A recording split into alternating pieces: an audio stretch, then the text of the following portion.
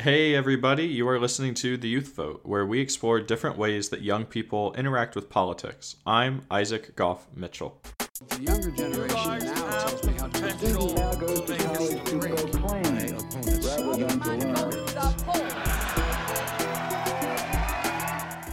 Today on the show, I'm speaking with the hosts of the Brazil Nuts podcast, Larissa and Gareth. Together, we talked about what makes their podcast so damn awesome, and I also learned a lot about Brazilian politics. Seriously, you all, I cannot recommend their show highly enough. Stay tuned.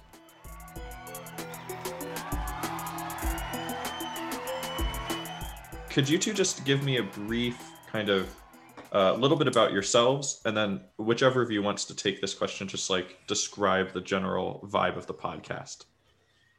Okay, so the general vibe of the podcast is to make politics fun.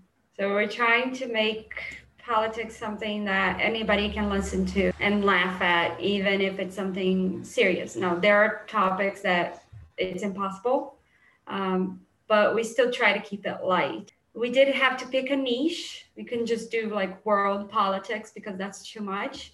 So we picked Brazilian politics. But that's like the overall goal. Yeah, I mean, one of the reasons we started the podcast itself was simply because when we met, I had absolutely no idea what Brazil was. As in, I knew it was a country. Okay. I knew it was south of the US. But outside of that, I had zero knowledge about it at all. And so my thinking behind it is that if I don't know about it, then there's going to be a lot of people out there who don't necessarily know what's happening in Brazil and what has happened in Brazil. And so it's very much about much like this podcast is about raising awareness. But in this case, for Brazil itself. And when you actually get into it and dive deep into it, I know nothing about politics at all, I'll be honest with you. I know about cheese. I know about comfy socks. And generally speaking, I know a lot about TV shows that are on Netflix. But apart from that, my area of knowledge is vastly limited.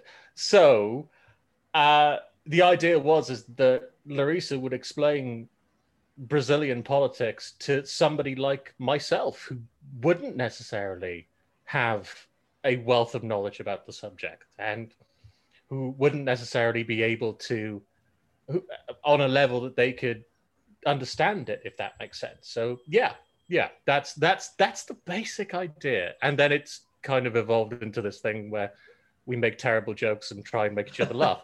That's essentially it. Of course, he lies. He's incredibly smart, but the sort of details, yeah, of course. But he is incredibly smart, and I'm always terrified that he's going to ask me something I don't know.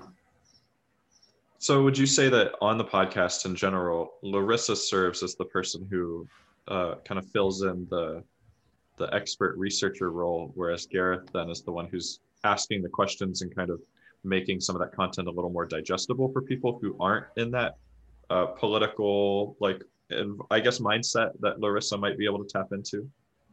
The way that we framed it, actually the way that Larissa framed it, have you ever seen Doctor Who at all? I know of it. I haven't watched it myself, actually. Okay, so Doctor Who, for those of you who aren't familiar with the longest running sci-fi television show in the world, we're very proud of it. UK represent.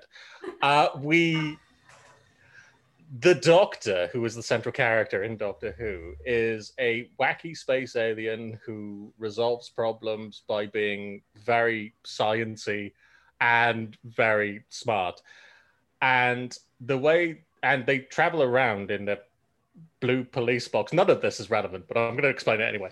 They travel around in a blue police box through space and time, with a companion who is there simply to ask questions. That's their role. They're the asking questions one. And the way that Larissa describes it is that she is the doctor, and I am the numbskull who's along for the ride. That is No. that is No. basically where we are. Yeah, no, it's true. That's how But you you're a explained good it. companion, like Amy or Liz. Yeah. Yeah. So I'm oh, okay, all right, okay. So I'm like Amy because Because she's clever. Is this a ginger thing? Come on. So I think this is kind of revealing a little bit, but a question I wanted to ask is, what is the general tone of your show? And I think that perhaps people who are listening to this are like, oh, I've already figured out what the tone of this show is. Would you say, though, that you approach these serious issues with kind of that jovial, like fun-loving, friendly nature? Because this show tends to be very, very serious. So we just we give you the facts and then we move on. Is that different from your approach? I think it depends on the topic. We often start with something light, and Gareth, always picks something to begin the show that's going to be funny, something that we've, joked about, and also to end. We always want people to leave the show feeling a little bit better. But sometimes, there was one episode that we did recently, which was about the genocide of Black youth in Brazil. And that one was really rough. And the one following that, we talked about 2 little girls who were murdered by Brazilian police. And that one was very rough to talk about that particular situation. The entire episode didn't revolve around them and around that fact, but mentioning that, you can't make that light. That doesn't exist. But you can, talk around it. So you bring up these serious issues and you talk about them, but you start off saying, yeah, everything sucks, but we have each other. And we can, look each other in the eye and say, we're here and we got you. Yeah, no, that's interesting. Because I guess the reason I was asking that is just because I couldn't imagine I guess I just didn't know how you would handle such serious topics. So it makes sense that sometimes you have to kind of shift your tone and like make it clear this is a more serious episode or a more serious part of an episode. If you're okay with, oh, sorry, go ahead, Gareth, go ahead. Yeah, I don't think it's actually a conscious effort to shift the tone or even address the subject directly. It's more a case of, obviously there are some things that you aren't going to be able to talk about in an upbeat manner that just aren't. I mean, we did 2 episodes on the abolition of slavery in Brazil, which was in depth and honestly heartbreaking. And yet there's still moments where you can have, a sense of, okay, so this thing is horrible, but there is a way to look at this in a light that isn't so drastically depressing and awful in a million different ways. And that I think is where we tend to try and be. Doesn't always work that way because Brazil is, it's a complex beast. And for all the good things that happen in Brazil, there are a million terrible atrocities that have also happened as well. But it is something that we try at least to strive towards. So on that note, you mentioned that Brazil is complex, and the kind of other thing I wanted to talk about is some intro to Brazilian politics type content. And so the context I want to give you both, though, is that I was actually looking before this interview, and 90% of our listeners are in the United States. So most of the people who listen to this episode have probably a very basic, if any, knowledge of Brazil and Brazilian politics. Kind of, Gareth, like you described, where you were before you started doing this podcast. Still am. Still am. Okay, where you still are after having done this podcast. I retain nothing. I retain nothing at all. I am like a giant ginger colander. That's what I am. Oh, it just goes right through.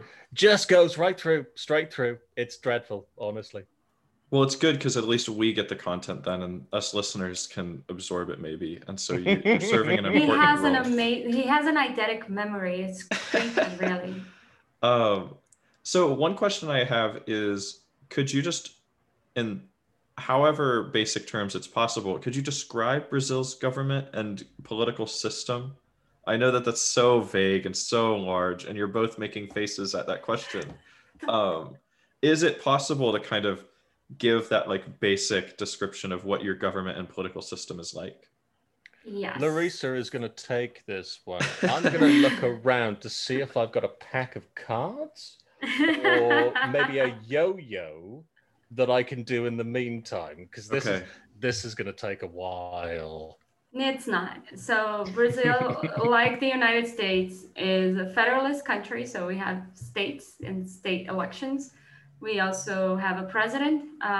Constitutionally, it has stronger powers, like the presidency has stronger powers than the United States presidency. We have a Chamber of Deputies, which will be like our House of Representatives, and a Senate. So, but we, instead of voting for one person to represent one region, we have proportional representation. So we vote for each voter has one vote, of course, but we select based on a much larger region. So for instance, my state is an entire district. Each state is an entire district. So the representation of each state is proportional to its population. So the state of Minas Gerais has 53 representatives in the Chamber of Deputies, and it has 3 senators. Each state has 3 senators. Then you have legislative assemblies in each state, and then you have municipal chambers, because the electoral system, it's identical for each federal entity. And that's basically it. Okay. And you mentioned your president has more power. I wanted to ask if you could talk a little bit about your current president, simply because the reason I ask is because he's I a want to treat. Well, I know he's interesting, and he made it into the United States media sphere, and not to, harp on the kind of stereotype of the ignorant, self-centered Americans, but in reality, it's very infrequent that another country's politics makes it into our news. Like it really, generally, you have to be seeking out that news in order to find it here. But I would just be interested to hear that you two talk a little bit about him and his kind of impact. And is it true? Because the way he was, portrayed in the media is this evil monster who kind of took control. Is that a correct perception that we have? What you kind of have to understand about Brazilian politics is that it from an outsider looking in, there are terrifying similarities in Brazilian politics that run through it that reflect in the US and the UK and so on. I'll give an example. I don't know if you saw this story at all, but a couple of days ago, there was a manatee that was discovered off the coast of Florida. A manatee, which is, a big wobbly nonsense of a sea creature. It had been found with the word Trump written on its back. Now, the way that news articles described it is that the word Trump had been carved on its back, which is technically true, but manatees are covered in algae pretty much constantly because they are wobbly nonsenses of a sea creature. And so therefore they're like, I just can't do anything about this algae. I've changed my shampoo. What else can I do to get rid of this algae? However, at some point, somebody had grabbed this manatee and just written the word Trump in the algae on the back of the manatee and let it go. And then somebody somewhere else had photographed it and seen this thing. And you think to yourself, that's a weird story. That's a story that's unlikely to happen anywhere else. You know, something where just a random animal has been inserted into the political landscape for no fault of its own. And then you go back a couple of months in Brazil, and you remember that the president of Brazil, Jair Bolsonaro, got into a fist fight with a wild ostrich in front of reporters. And that's the kind of thing that you're dealing with. It's everything. Beaked by an emu, technically. Well, okay, fine. It was an emu, but it's a giant, scary bird with talons. That's my point. It is essentially the descendant of a velociraptor. However, the point about this is that everything that is awful about US politics in the current climate, and everything that is wonderful about US politics in the current climate, is reflected in Brazil. It's just turned up to 11. Brazil is the hold my beer of politics, essentially. And it does reflect in the current president, who is legitimately, how to delicately put this, an absolute walking nightmare wrapped in a barrage of awful. And yet somehow he is the president of an entire country which is quite significantly larger than my own. Right. Well, yes, Gareth is completely right. Part of why Bolsonaro, I think, made it into the US media and why he's so famous here, why he managed to become what he is the polarization that we are seeing worldwide, including in the United States. He supports Trump. He is one of the very few leaders who did not congratulate President-elect Biden. His kids wore MAGA hats.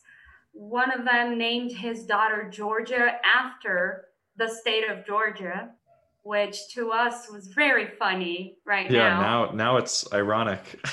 Yes, we have all really loved what happened. He was elected with 1/3 of the vote, because in Brazil we have mandatory voting, so everybody has to vote. The thing is, people are allowed to vote however they want. So 1/3 of the people voided their votes. And so slightly more voted towards him than they voted for the rival, Fernando Haddad. When you say voided their vote, is that like, did they vote for just someone who couldn't win? Is that what you mean? Or no, because we have runoffs. So we had a first round with a whole bunch of candidates. Then we had runoffs with only 2. And when you void your vote, you either don't. So they either didn't show up to vote because you have mandatory voting, but the fine for not voting is ridiculously small. It's even smaller than the bus fare to go make your situation corrected after you haven't voted. So you go in and you push into the electronic ballot box a number that doesn't exist, that is not running. And so you invalidate your vote. And that vote isn't counted. So the valid votes, out of the valid votes, he had 51 or 52%. So that's how he won. So it's the people who invalidated their votes. If some of them had voted for the other guy, right, we would have had a lawyer with a PhD in economics. A master's in economics and a PhD in political science as a president. Instead, we got the guy who was a congressman for 28 years and hadn't passed a single bill. Interesting. It does seem that's interesting. You said so many folks showed up and voided their votes because that's a huge complaint people have here about voting is they always say the winner was no vote. Like the person, most people didn't vote or a huge amount of people didn't vote. So um, it's just interesting to me that even mandatory voting doesn't seem to solve that problem. Yeah, it does sometimes. And in this particular case, with the high levels of polarization that we have now we're seeing this kind of numbers. These kind of numbers are kind of scary because what happened was the rival candidate was from the Workers' Party. So there are many people who were like, I can't vote for either one. So the Workers' Party or the president is the party of Lula and Dilma. So these people are really the people I fault. I don't fault the people who voted for Bolsonaro.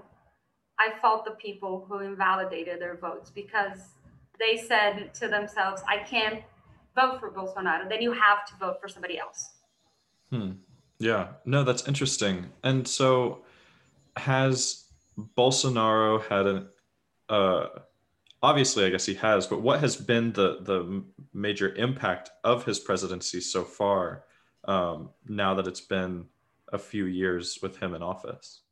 That was an impact mainly of the coup. So we had a legislative coup in 2016, and the vice president came into power, so Michel Temer, and almost immediately, in a few months, then you had Bolsonaro president, and we were back in the World Hunger Map. So that is a continuation of that vice president's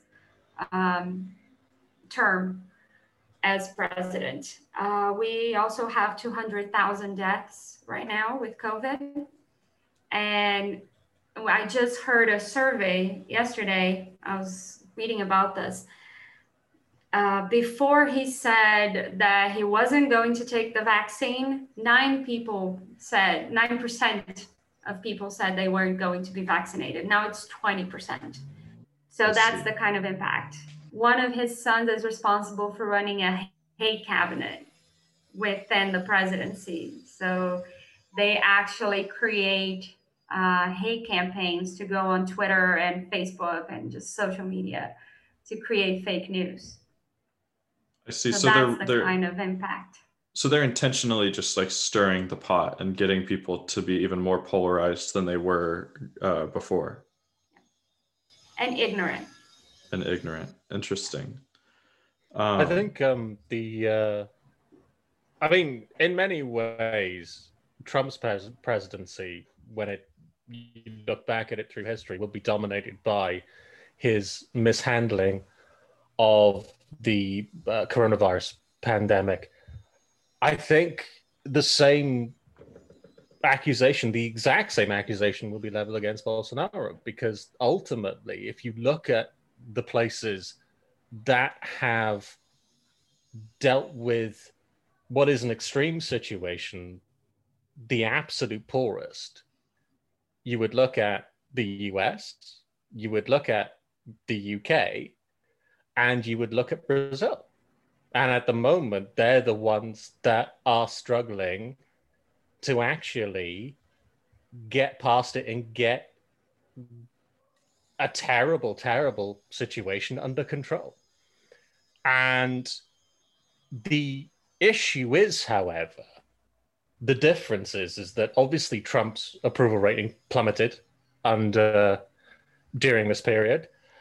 Boris Johnson at the moment, I think, is where they'd had the Westminster voting poll for the first time in years and years and years and years. Labour have overtaken the Conservative Party there. So that's a direct reflection of what is happening and how the public are perceiving his leadership during this period. Bolsonaro, on the other hand, it's made zero difference to his approval ratings at all whatsoever. And that is one of the major issues, is that it seems to have zero effect on his chances of re-election and so on and so forth. And that's a concern. That's a worry. That's interesting. I guess I didn't realize that. And it's interesting the way that you've set it up, as there are these similar issues happening on different parts of the globe. And I think that is, it makes it easier to understand as well. If you can think, oh, it's just like what's happening where I am. I did want to ask you. The similarities are extraordinary. Honestly, talk about what's happened in the past. As we're recording this, the past week in the US, where there's been an attempted coup by a bunch of dickheads trying to storm the Capitol building. I don't think we're allowed to swear. You can swear. I don't. Yeah, you can. It doesn't matter. Okay. Yeah, you wouldn't be the first guest, suddenly. Do you know what? Honestly, you've opened a portal to hell with Larissa now, because she will just whip up a storm. She's like a sailor. Honestly, she's worse than a sailor. She's a hardy whaler. Is that allegations? But yeah, so you've seen it in the past week about this whole thing about the coup, and yet it was only 4 years ago that there was a legislative coup in Brazil. So that's already happened, and that's led directly to where it is now, where we have the installation of a not so great president. That's the point. All the similarities are there. We talk about things like the BLM movement and so on, about how you had these protests against this terrible injustice and atrocity that happened within the US, and yet merely months ago, you had 2 Black children who were shot and killed by military police in Brazil. So it's not something that is happening in the US. It's something that's happening there as well. And it's not just the similarities politically, but socially and so on and so forth. Everybody is dealing with exactly the same problems and exactly the same issues. And yeah, I think when it comes to the question of race and racism, and specifically about Black people, because it's 2 countries that dealt with slavery, that had slavery for many, many years. Brazil was the last country to abolish slavery, and we were the ones who received the largest number of enslaved people. I mean, to have these kind of similarities, it's kind of obvious that they are going to happen. Right. Yeah. But even then, you talk about the coronavirus pandemic, and we talk about how people are reluctant to wear masks and so on and so forth in the US, and how it's they see it as a kind of impinging on their freedoms and so on.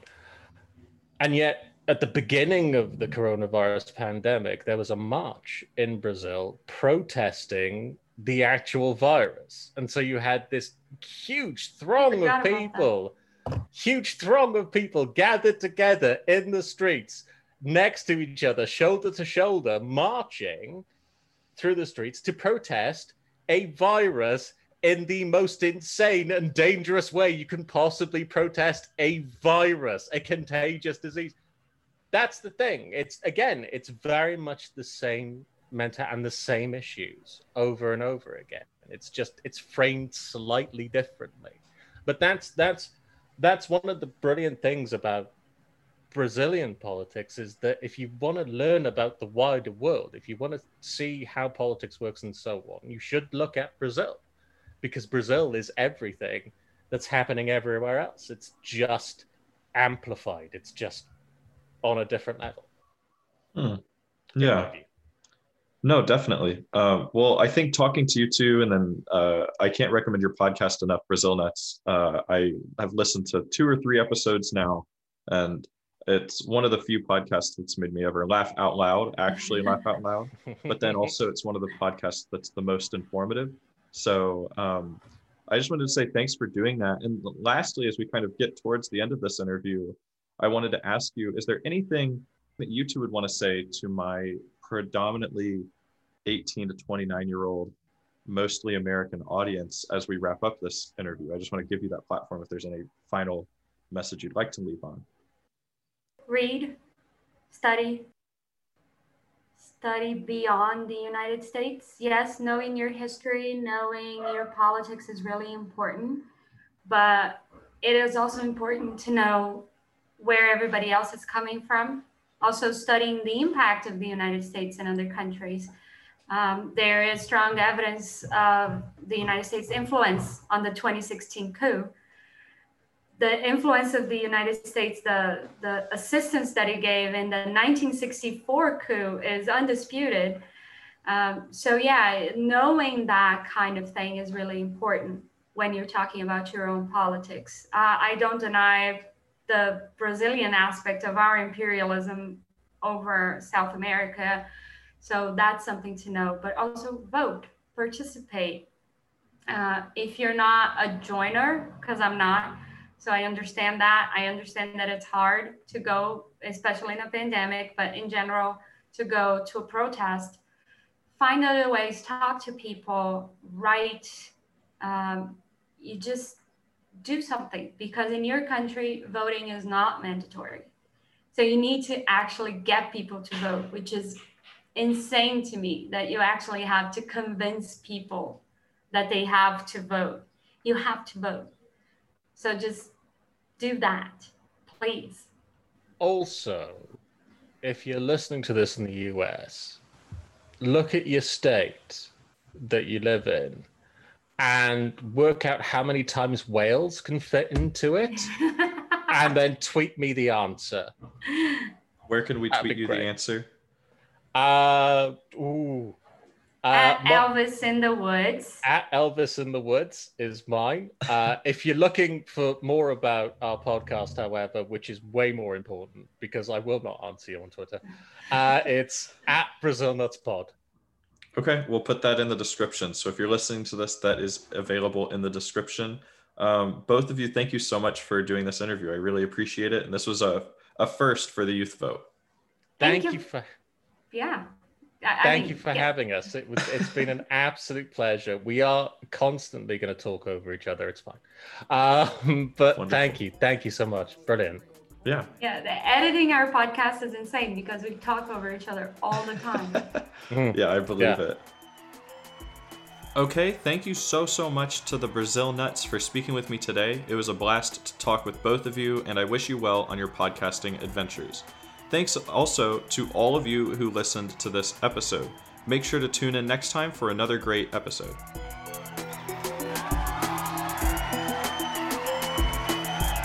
The Youth Vote is hosted by me, Isaac Mitchell, produced and edited by Jamie Hobbs, with cover art from Cole Callahan, intro and outro music by Ennio Gallucci, and social media management by Bridget Junker.